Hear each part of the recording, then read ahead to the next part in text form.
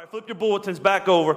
And we are in a series. If you've never been here before, we preach through sermon series as we go, just to kind of guide and direct us. Every once in a while, we'll just preach one sermon, but we usually preach through a sermon series. And in January, we typically do something to kind of get us motivated and give us direction for the year. And so we started Unsafe Church in the beginning of January. Next week will be called an Unsafe Contribution. We did a series called a Unsafe Calling. And the first week we did Unsafe Compassion. The reason compassion is important is because once you begin to feel the way that Jesus feels about people, you'll do the things that Jesus did, even when the calling, which is what we talked about last week, will cost you a lot. Today I want to talk to you about commitment. And this is maybe the one I've been waiting to preach to you the most. And the reason that it is because it seems like a problem in the church. It seems like a problem with people. Commitment is definitely something that has kind of faded from our culture. The character to stay committed, the integrity to keep going when you don't feel like it. If you look around, you'll see it in all different examples. And you'll see it in marriages. You'll see people, and I always tell them, the easiest day of your marriage is going to be your wedding.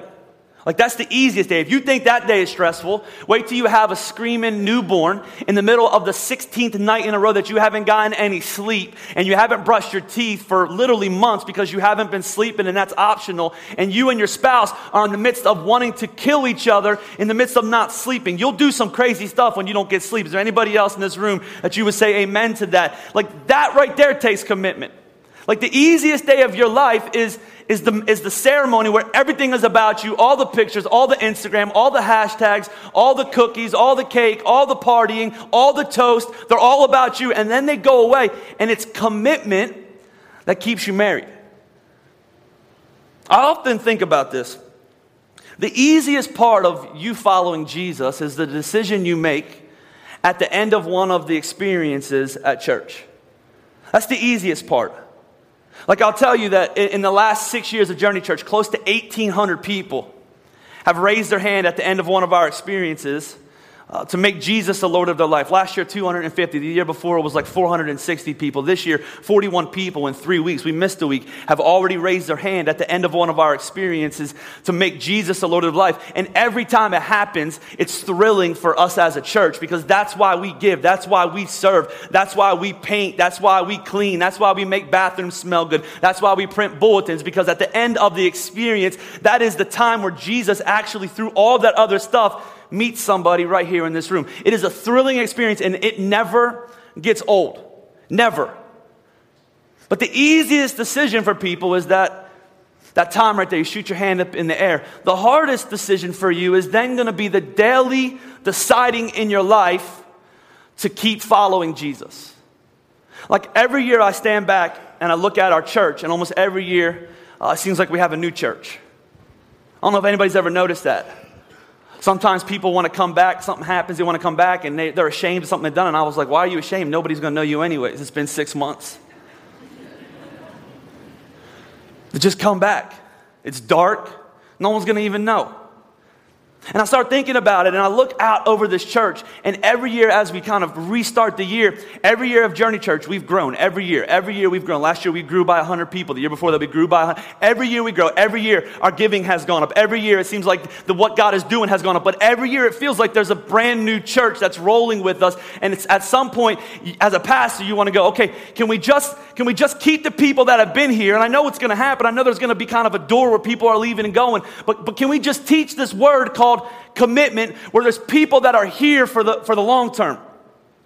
There's people that just stay committed. They just stay with their eyes focused. They're not just feelings-based people that are like, I'm just going to come to church and it feels great, and then all of a sudden it stops feeling right, because I know that those type of people, they never succeed at anything. Because at some point in your life, you have to get committed. As I was reading through the book of Acts, we've been doing Acts chapter 1, verse number 8. You will see power when the Holy Spirit comes on you. You'll be my witnesses in Jerusalem, Judea, Samaria, and to the ends of the earth. We talked about the calling. We talked about the compassion. In the next chapter, stuff starts to blow up. I've read to you before in Acts chapter 2, the Bible says in verse 41, Peter preaches a sermon. He's the first one to get up and talk in front of people. And the Bible says that those who accepted his message were baptized, and about 3,000 of them in that day decided to follow Jesus. I've often wondered, how many of them kept going? Like in the midst of 3,000 people, that kind of feeling of excitement and that kind of adrenaline that's pumping, and you're just going to do it because everybody else is doing it. And I'm not saying all of them left, but I believe some of them, after they made a decision, I'm not sure what they did. You don't really hear about many of them, and it never really comes up again. But I often wonder how many of them decided at some point, this is too much. I wonder how many of you in this room are going to decide that. I can promise you, to follow Jesus, it's going to cost you something.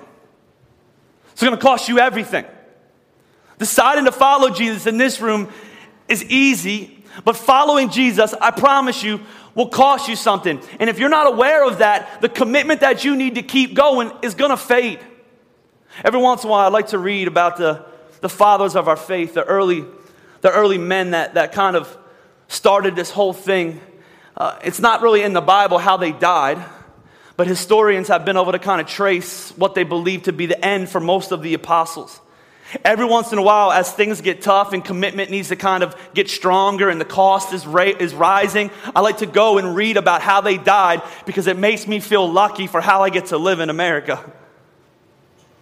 Like I read and I think to myself, man, it cost them everything. You'll read about these guys if you read the Bible, when you read about the life they're going through. But if you ever get a chance, just Google how they died. And here's the list of the men and how they think they died. Matthew, who was a tax collector, he was one of Jesus' disciples. They believe he suffered being killed by being slain by a sword. He was stabbed to death. That's how he died for the cause of Christ. Mark, the apostle, was drugged through a road until he finally succumbed to death.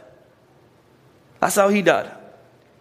Luke was hung on an olive tree. John was put in boiling water. He's the only one that didn't die for his faith. I think I would have prayed for death. He was put in boiling water, but somehow he escaped, and after that was sent to be by himself on the island of Patmos. It cost him something. James the Greater was beheaded. James the Less was thrown from a lofty pinnacle of the temple and then beaten to death.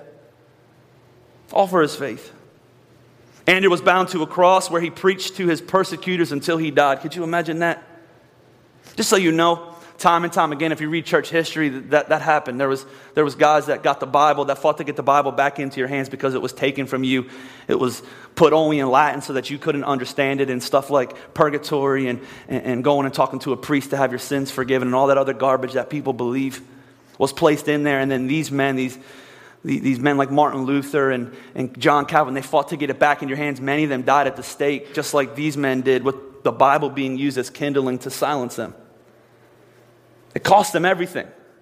You keep going. Andrew was bound to a cross. Thomas was run through the body with a lance. Jude was shot to death with arrows. Matthias was stoned and then beheaded. Barnabas of the Gentiles was stoned to death. And Paul, after various tortures and persecutions, was at length beheaded at Rome by the Emperor Nero. I mean, you know you're making a ruckus and doing some damage when the strongest, most powerful man in the world decides he needs to silence you by beheading you. It's going to cost you everything to follow Jesus. Here's what I know. I think sometimes when I preach a message like this, people are like, well, we live in America.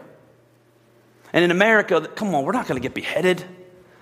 We're not going to get killed. We're not going to get stoned. None of that stuff's going to happen. We're not going to get thrown from the top of Journey Church. Like, aren't you being a little bit intense today? Here's what I know. That Christians in America typically aren't tested by hardship. Me and you are tested by freedom. It's the freedom to do what we want that causes us not to be committed. It's the freedom to come when we want that causes us to be lackadaisical about church. It's the freedom to give when we want and use our money to buy what we want at the time that we want it, at the expense maybe of doing what God has called us to do with His money that He's given us. It's the freedom of nobody really telling us it's going to cost us anything that actually costs us everything. It's freedom. See, the disciples, they were willing to go. They counted the cost. They were committed. The early church was committed. Time and time again, you'll read in church history that when it moves, people are committed. I think the reason that the church in America maybe not be doing what it's supposed to be doing might be the sleeping giant that it is, because people aren't committed. If you have your Bibles, we're going to go to the book of Luke chapter 14, and I'm going to talk to you about commitment problems today. Problems that I've dealt with, So I'm preaching not at you, I'm preaching with you. And maybe something you're going to deal with this year because you have 11 more months this year, just so you know. And my question for you is, how many of you at the end of the 11 months that come here won't be here by next year? How many of you will decide it's going to take too much, cost too much, be too much of a sacrifice? How many of you are going to come up with some lame excuse as to why that you should walk away from the faith? How many of you, because of the freedom that we have in America, and I'm so thankful for the freedom, will use that as a crutch to not go all in? It's almost impossible when you read the words of Jesus to live a life like that, by the way, to have commitment problems. This is what Jesus said in Luke chapter 14. The Bible says large crowds were traveling with Jesus. And turning to them, he said, now, for most of us, Jesus in this moment would be saying, this is really successful. Look, everybody's here. Many times in church we judge it like that. Look how many people are here today. Look how many people decided to show up. Look how many people are here sitting in our seats. But Jesus always judged success differently. He didn't necessarily judge the success of his ministry by the size of his ministry, by the size of those that were following him, by the size of those who wanted to be close to them, by the size of them who wanted to get a piece of the action, the miracle action he provided. He judged it by the amount of people who were willing to die for him. So this large crowd comes to follow Jesus, and he begins to go into this ditty right here in verse 26. If anyone comes to me and does not hate father, mother, wife, and children, brothers and sisters, yes, even their own life, such a person cannot be my disciple. Some of you go, that seems a little harsh, Jesus. What he's saying is for many of you, to follow me is going to cost you everything. You're going to have to choose me over keeping even your mom and dad happy. And nobody likes to tick off their mama. You're going to have to choose me, and there's going to be siblings that are going to get angry at you and talk bad about you and walk away from you. And you're going to have to decide. And he uses a strong word. And typically we always say stuff like this. Well, he didn't mean hate.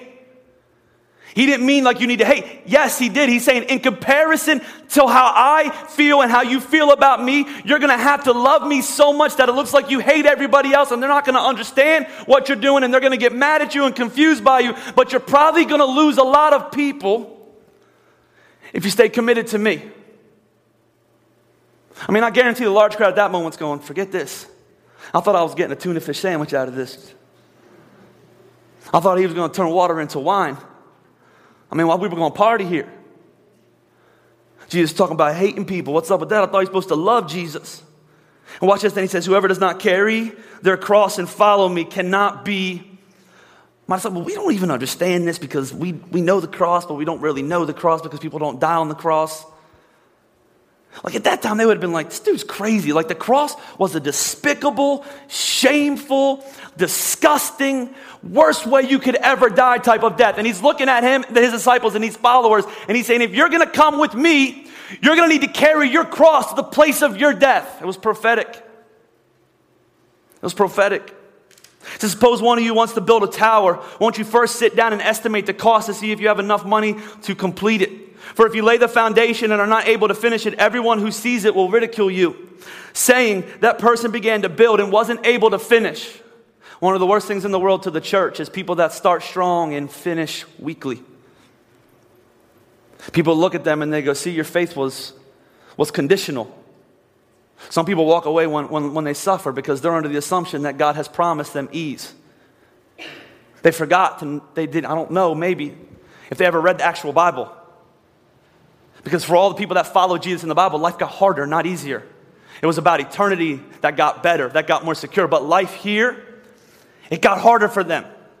I don't know one person who follows Jesus that hasn't been through some pain in their life and wouldn't say, it's gotten harder since I decided to start following Jesus. I've lost more friends. I've lost more acquaintances. I've given up more. And the truth is, the longer you follow Jesus, he's just going to take more and more and more from you because he has such a better plan for your life that goes long past this life. He keeps going. He says this, or suppose a king is about to go to war against another king. Won't he first sit down and consider whether he is able with 10,000 men to oppose the one coming against him with 20,000? If he is not able, he will send a delegation while the other is still a long way off, and he will ask for terms of peace.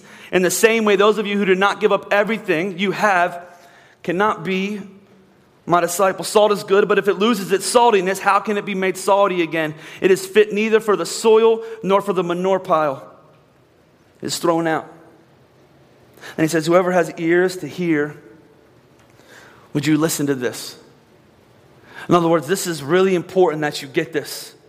As you're following me and waiting for the water to be wine and waiting for me to walk on water again and waiting for me to raise somebody from the dead and waiting for me to heal the blind, you need to understand that stuff is powerful and important, but you need to understand what you're choosing right now. You need to understand that right now it's easy, but there's going to be a time when they kill you for believing in me. There's going to be a time when they take everything from you. There's going to be a time when you have to decide Jesus or them. For many of us, we'll have a hard time with this passage. Here's 3 things I think we struggle with as people that cause us to walk away from God. Number 1 is this, is for many of us, we have what I would call a positional problem. In other words, when I visually talk to you about following Jesus, following means that he's in front of you and you're behind him. Like we all get that, right? If you follow the leader, some of you are going to have a hard time with this.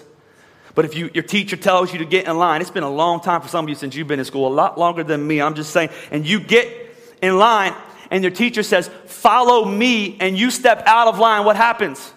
Some of you so old you used to get whipped with a stick. You remember that? Now you get a note home. And then the parent comes in and yells at the teacher because the kid's being bad, but it's actually the teacher's fault because my kid's just a leader. When you follow somebody, it means you listen to them. When they say stop, you stop. I went to my son's school a couple weeks ago to read a book in front of first graders. That's scary, y'all, just so you know. I'm trying to read a book. I don't even know how teachers hold the book like this and read upside down. I felt like a dummy in that class. And I'm reading the book, and she says, would you like to walk with us to the art class? And I said, sure. She said, follow me. So I got in line behind the last kid, and me and my son, we followed his first grade teacher to the art class. You know what I didn't do? I didn't get out of line because I didn't want to get in trouble because she told me, follow. The problem with many people is Jesus will say, come follow me. Come die to yourself. Carry your cross. But I'm going to be in charge. And we have a problem with that. My first and my last dog that I had and my last dog that I will ever have, his name was Dawkins. We had him before kids. He was my wife's first baby. A little schnoodle, about 25 pounds of terror. We had him for almost 4 years. We had him for the long term. We were committed to him until we had a baby. And some of you have not been here for this story, but the way we got rid of Dawkins is we dropped him off at somebody's house, and I convinced my wife, let's never go pick him up again. And so we didn't. He was a jerk to me because I saw him a couple weeks later at office at Morningstar. These people brought this dog in and run around. He ran right past me like he never even knew me. 4 years. 4 years of walking him outside. 4 years of getting him to the perfect spot in the middle of a snowstorm. 4 years of him tearing up stuff in my house. 4 years of him licking himself in places he shouldn't have been licking himself and rubbing himself on places in my house he shouldn't be rubbing himself. 4 years. I remember one thing about Dawkins that I hated is he never learned how to walk. Not walk, like he never learned how for me to put him on a leash and for us to go for a walk. I don't know if you ever had a dog like this, but you have this collar and then you take this thing called a leash and you put it on them. And the message to them is you might think you're in charge, but I'm doing the walking and you are doing the following even though you're out in front of me. And the whole time, I don't know if you ever had a dog like this, his thing's choking. Every time, anybody have a dog like this? Every time he sees somebody, he's sniffing their butt and everything like that, and you're pulling him back. Literally, I was embarrassed to walk this dog. The dumbest dog that's ever existed in the world. We would walk, and I used to think to myself, you are dumb because you think that you are the boss right now, even though I have you on a leash. Even though I'm guiding and directing you. And what would happen is we would try to go on a walk. And about 100 yards into our walk, this fool was about to pass out because he was so tired from choking himself. Walking was torture with him. And I started thinking to myself, so many of you are like that too. The Bible never says come to Jesus and you'll be free from listening to anything. The Bible says you're a slave to sin And Jesus has bought you at a high price. That's what the Bible says. And then, because he has bought you at a high price, he takes off the bondage of sin, which you're actually not free from. And you're kind of pulling and choking yourself and wearing yourself out. And then he places, the Bible says, a yoke on you. It says his yoke is easy, his burden is light. But there's still a yoke for you to carry. And he begins to guide and direct you in a different way.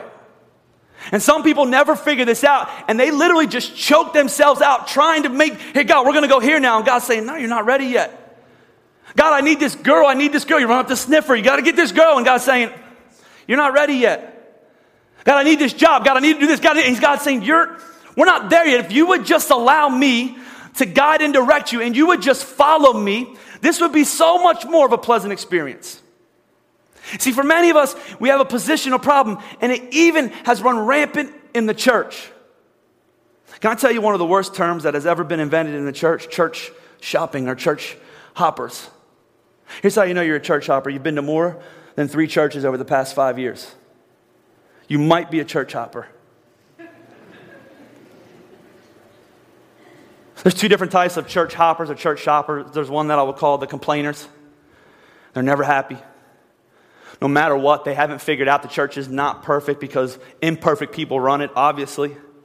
By the way, I need to apologize. I called a lady an idiot last week in first service. That was really bad of me. If you're listening, I'm so sorry. We're imperfect people. And complainers will always find something wrong with the church. They'll go to the next church and they'll find the exact same thing wrong with it, and they just complain. There's other people that we call consumers. I call them moochers. I've called them parasites before. We've lightened up a little bit, and we just call them consumers. They come to the church with this thinking, I'm going to go to this church because of what it has to offer me. I'm going to go to this church because of the ministries it has for me. I'm going to go to this church because they have this ministry for this age group and this ministry, that ministry, that. And they never, ever, ever realize that church is not something you come to because of what it's going to do for you, but church is something you come to because you want to be part of something greater than yourself. That you come not asking, what do I get, but you come asking, what can I give? You understand that Jesus paid a high price to get you out of sin, that you were a slave to sin, and Jesus paid the high price. Let me say, what's the high price? His life. What does he ask for in return? Your life. He asked for everything from you, all your talents, all your money, all your time, all your energy. Somebody said that seems like it's too much. Why can't he just have a little bit? Because you were bought at a high price, and you were once Satan's, and now you're God's.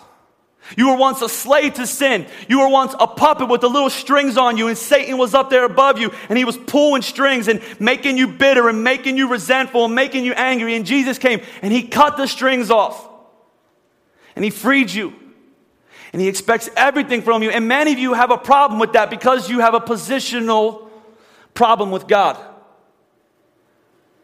You have a consumer complaining, this is all about me, instead of going, God, it's all about you. It's all about you. Another thing I know about problems that make us lack commitment is a preoccupied problem. A preoccupied problem. Some of us start strong, and then there's all sorts of things that take our eyes away from God. There are all sorts of things that kind of get our eyes away from him. There's a Bible verse that says, fix your eyes on Jesus, the author and perfecter of your life. Why is that? The Bible is clear that your eyes, if they're healthy, everything else about you is healthy. In Matthew it says that. But if your eyes are jacked up, everything else about you is messed up. What that means is if you don't see this, if you don't understand this, if you don't comprehend this, you will constantly be in a cycle where you're kind of wandering away from God's best for you. Check out this Bible verse in Luke chapter 9. The Bible says, as they were walking down the road, a man said to him, I'll follow you wherever you go, Jesus. I mean, I can just imagine this. Jesus is walking with his disciples. There's people following him. And this man said, I'll follow you wherever you go. Jesus looks at the man and he says, foxes have dens and birds have nests, but the Son of Man, he has nowhere to go. Do you know what you're saying? Do you understand what you're asking for, what you're signing up for? Jesus looked at another person. I assume they're trying to follow Jesus, sneak into the little line right there. And Jesus says, follow me. And the man says, first, let me go and bury my father. Like, I'll be back. But first, let me go home and take care of family business. Jesus said to him, let the dead bury their own dead, but you go and proclaim the kingdom of God. Still another said, I will follow you, Lord, but first let me go back and say goodbye to my family. Jesus replied, no one who puts a hand to the plow and looks back is fit for service for the kingdom of God. In other words, it's going to be so easy for so many of us to get preoccupied with life. And he says, if you want to stay with me, you need to put your hands to the plow and plow. You need to never take your eyes off what you're doing. So what happens to many people then? I was reading through the book of Hebrews this week, and in Hebrews chapter 2, there's something that I wrote down in my notes that I thought is such a good illustration of why people why they moved. It doesn't happen quickly, just so you know. It happens slowly. It happens with 1 inch that you give to the devil. It happens with one Sunday that you decide to sleep in. It happens with one time you decide to date somebody you're not supposed to date. It happens with one time when you decide I'm going to stop giving the way that I'm supposed to be giving and serving the way that I'm supposed to be serving. It happens like that. And the Bible says in Hebrews chapter 2 that we must pay careful attention. And here's why. Therefore, to what we have heard, so that we do not drift away. And I want you to close your eyes all over this house. Just close your eyes all over this house. Come on, everybody close your eyes. Come on, listen. Don't be a sinner. Listen to me. Limerick, close your eyes. I'll know if you're not doing what I told you to do. And I want you to think about this illustration. Think about the beach because it's cold outside. Think about the nicest, beautifulest, most perfect day. You've been working out, so you look good. And you're on the beach and you decide to go get cooled off in the water. And you get on that raft and you go out into the waves, and all of a sudden you fall asleep on that raft. You were only a couple feet out and there was no jellyfish or sharks to get you. And you can see your spot, and then all of a sudden, an hour passes, you open up your eyes, and what happens? You've drifted without even knowing it. You can open your eyes back up. You've gone way down the beach. You open your eyes back up, and you look, and you don't know anybody on the beach. You don't know the lifeguard that's there, and all of a sudden, you are far from where you started. That's what happens to Christians. They drift. They drift because of materialism. Somebody say, how do you know you're materialistic? Well, are you in debt up to your eyeballs? Do you live paycheck to paycheck? You are struggling with materialism. Do you never have enough? You are struggling with materialism. Do you get more excited by going to the mall and buying yourself a new shirt than giving to God's kingdom to build His church? Like, does that excite you? You struggle with materialism. You're drifting. Some of you drift by worry. You're going to worry this year.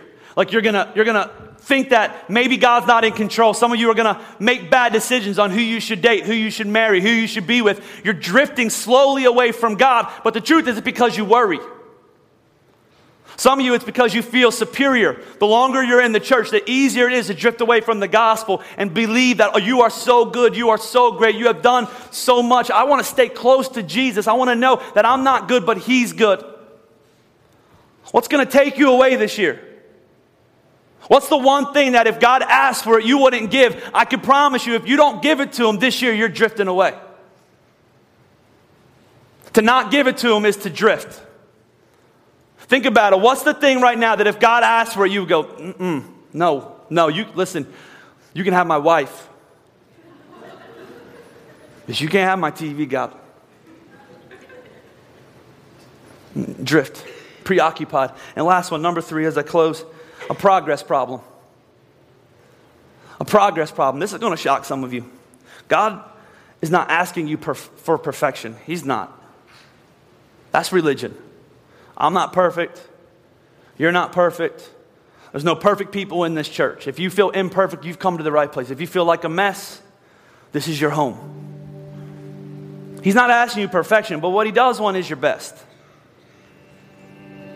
He's not going to be happy with anything but your best. He wants all, or He wants nothing. I mean, can you imagine if we did the same thing to Jesus that we do to our partners, to the people that we marry? Could you imagine if the most progress that I made, the best it was going to get, stopped at the altar 13 years ago in October on a cold day in Oklahoma, a windy day? Could you imagine if the best that I had was given at that day, and it's just gotten worse and worse and worse every day? I can promise you that I would be on my 3rd or 4th wife by now. I'd be so bad nobody would marry me. If I had the same mentality many of us do, we meet Jesus and we think that's the end. That's just the beginning. He's forcefully then taking control of your life. He's clearing stuff out. He's recycling stuff. He's getting rid of stuff. He's taking stuff that was bad and he's making it good. He's using it for good in your life. He's doing all that. And it's not about perfection, but it is about your best. And I can tell you, there's many people at Limerick in here, the reason you're going to wander away, you're going to drift away, is simply because you stop making progress. There's something in your life God's asking for, and you won't do it. And I can tell you right now, you're not only are you done growing, but you're drifting. You're drifting.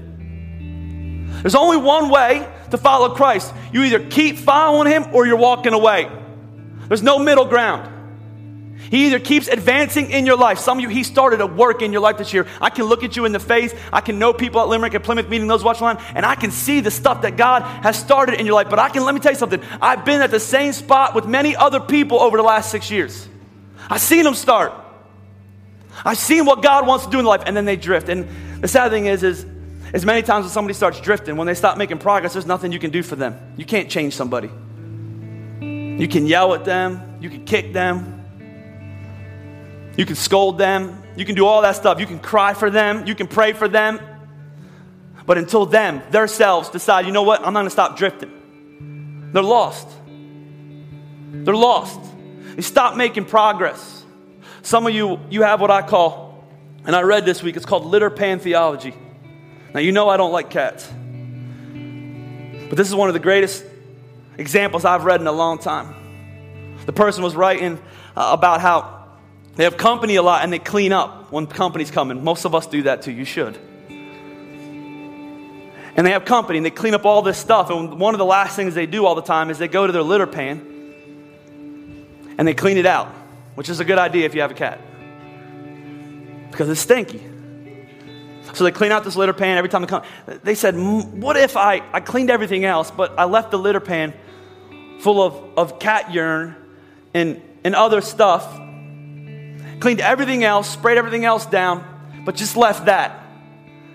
She said, eventually that is what's going to smell, and it's not going to matter that I cleaned everything else on the outside because I still have a litter pan in the middle of my room. And she said, a lot of Christians have a litter pan theology to life. You come to church, you do kind of couple cleaning jobs, you sing a couple songs, you tip God, do all that stuff. But the truth is, you have a litter pan sitting in the middle of your room, of your life, so to speak. And it's a thing God has been asking you to get rid of for a long time. And the way that you clean a litter pan out is you dump the crap. And I thought to myself, what a great visual for many of you. There's a steaming pile of you know what in the middle of your life. It's time to get rid of it. Some of you know exactly what it is. 2015, I can promise you, if you don't get rid of it, eventually you're going to wander. You're going to drift. You're going to stop making progress. You're going to become preoccupied. You're going to have a positional problem because that's exactly what it is. And you won't be here this time next year. And it's not going to be because God wandered from you, because he certainly doesn't. His plan for you is until your life ends on this earth and then for the next part of your life, which is eternity in heaven. His plan for you is forever. It is final. It's worked out. Your job is just to follow him. But many of you, I have a fear, you won't. I told you the story in John chapter 6 as I close of Jesus kind of doing this. He kind of purges his followers again. He teaches this hard teaching. He tells them, hey, you just want to come be near me because of what I can give to you? I can promise you if that's the reason you're here, because of what God can give to you, you're going to be gone. Because he's going to stop giving to you, so to speak. You're going to stop getting what you want from God and you're going to go find something else. And the Bible says in this chapter that many people wandered from him. And then his disciples are listening. And the Bible says that they get kind of confused and they get kind of worried. And he looks at them and he says, does this teaching offend you? Jesus says that. Are you offended? And then he looks at Peter and he says, Peter, who am I? You got somewhere else you want to be? And Peter, in that moment, the Bible says that he tells Jesus, where else am I going to go? What else am I going to do with my life? I've tried everything else. My life got me to being a fisherman in a boat. That was my life. I would have fished until I died. No one would have ever remembered me. My legacy would have been weak. The extent of the power and the significance of my life, no one thought, I got nowhere else to go. so I'm staying with you, Jesus. And for those of us who stay, at some point, that's what we say to Jesus. I don't really like this teaching that much, Jesus. It kind of offends me. I don't like that you ask me to carry my cross. I don't like that you ask me for more and more and more. When are you going to be done, Jesus? Jesus says, does this offend you? I want more. And at some point you have to go, where else do I have to go, Jesus? Who else do I have to follow? I'm with you. And those are the people that keep going. Those are the people that are committed. Those are the people that God works through in their life. How many of you are going to be that type of person? It's going to cost you everything. It's going to cost you everything. But I can promise you, if you walk away from Christ, it's going to cost you everything. It's going to cost you everything. So you have to decide, am I willing to give up this life right now for eternity? Or am I going to hold on to this life at the expense of missing out on God's plan for me? Would you stand up with me all over this house and at our Limerick campus? Would you bow your heads and would you close your eyes? I want you to decide that in this time. John's going to lead us in a song just for a moment. A really old, powerful song. A song thousands of people have responded to over the years since it's been written. Some of you in this place are just going to make a recommitment, but some of you, you're just going to decide right now, I'm going to follow Jesus. I'm going to follow Jesus. There's no turning back. Just like Peter, where else am I going? Some of you came here today. You've heard about Jesus for the very first time. You hear what he's asking for. You are scared to death, but you know you have nothing to go home to. Nothing. You're tired of searching. You're tired of running. You're tired of feeling weary. The Bible says, come to me. I'll give you rest. I'll give you hope. I'll give you purpose. I'll give you a reason to wake up on Monday. I'll give you a reason. I'll give you the power to overcome your past, to overcome your pain, to overcome your shame. I'll give you the power to forgive those that have hurt you. I'll forgive your sins as far as the east is from the west. And Jesus is saying, will you decide? It's your decision. Our life is built on our decisions. I'm deciding right now to follow Jesus. Some of you, for the very first time, you're just going to, in this moment, I'm going to give you a chance after he's singing just to respond. The Bible says if you confess with your mouth, you believe in your heart, Jesus is Lord, that you will be saved. But I'm not going to lie to you and pretend it's going to be easy. I'm not going to lie to you and pretend you're not signing up for something that's going to cost you everything on this earth. That's what you're signing up for. Jesus, I'm going on. Where else do I have to go? Would you close your eyes and would you just listen to these words if you don't know them? If you know them, would you sing them with us? I have decided to follow Jesus. I have decided to follow Jesus. I have decided to follow Jesus. No turning back. No turning back. Sing that again. I've decided. I have decided to follow Jesus. Come on, that's you in this place. Just put your hands up and tell them. I have decided at a Limerick campus to follow Jesus. I have decided to follow Jesus. No turning back. No turning back. Now in this moment, if that's you, you say, you know what? This is my time. This is my time. Where else am I going to go? Who else am I going to go to? What else am I going to look for? I can promise you what you're searching for, what you've been looking for, what you've been worried about, what you've been stressed about, what you maybe have dealt with your anger and your bitterness, that the answer to all that is Jesus. It's always been Jesus. The only reason I stand up here is because of Jesus. I'm not better than you. God's not impressed with me. God loved me. And while I was far from God, the Bible says Jesus died for me in my place. And he saved me. And friend, the only reason that I'm here as a 35-year-old man, that I stand on this stage, I wanted nothing to do with this when I was a kid. Nothing. I wanted nothing to do with the church. I grew up in the church. I wanted nothing to do with it. But the power of Jesus saved me when I was 18 years old on the steps of the Hershey Arena and transformed me. And he called me. And I remember it like it was yesterday. And I stand up here and I feel privileged and honored. Had he not called me and saved me, I would not be where I am today. I would not have the marriage that I have today, the family that I have today, the legacy that I hope I'm leaving today. I feel privileged and honored. And it's the only thing that I want to do at the end of today's experience is to tell you about Jesus. He loves you. He died for you. He cares for you. He has a plan for you. It's your decision. I'm going to follow Jesus today. I'm not looking anywhere else. I'm not turning back. Where else am I going to go? Where else am I going to go? What else am I going to do? I've searched and I haven't found it. I believe the answer is Jesus. If that's you in this place with nobody looking around right here in this moment, just shoot your hand up really high. Today is my day. I'm deciding to follow Jesus. I see a hand right here. Has anybody else in this place? I see a hand. I see a hand. I'm deciding to follow Jesus. There's no turning back right now. There's no turning back. I see a hand over there. I see hands over here. Does anybody else say, Pastor, that's me at Limerick campus? Pastor Bob standing in the front. My hands are in the air. I'm not turning back. This is it. I've decided. I see another hand over here. I've decided to follow Jesus. There's no turning back. Where else am I going to go? I see a hand right here on my left side. Does anybody else say, Pastor, that's me? That's me. That's why you're here today. That's why God brought you here. You're not here by accident. There's no turning back. Where else you going to go? Where else you going to go? Let's pray. Jesus, we love you and we thank you for this day. We thank you at both of our campuses that your power is strong. Nothing good has happened here outside the works of God. Lord, your word is not returning void. It has pierced our very soul.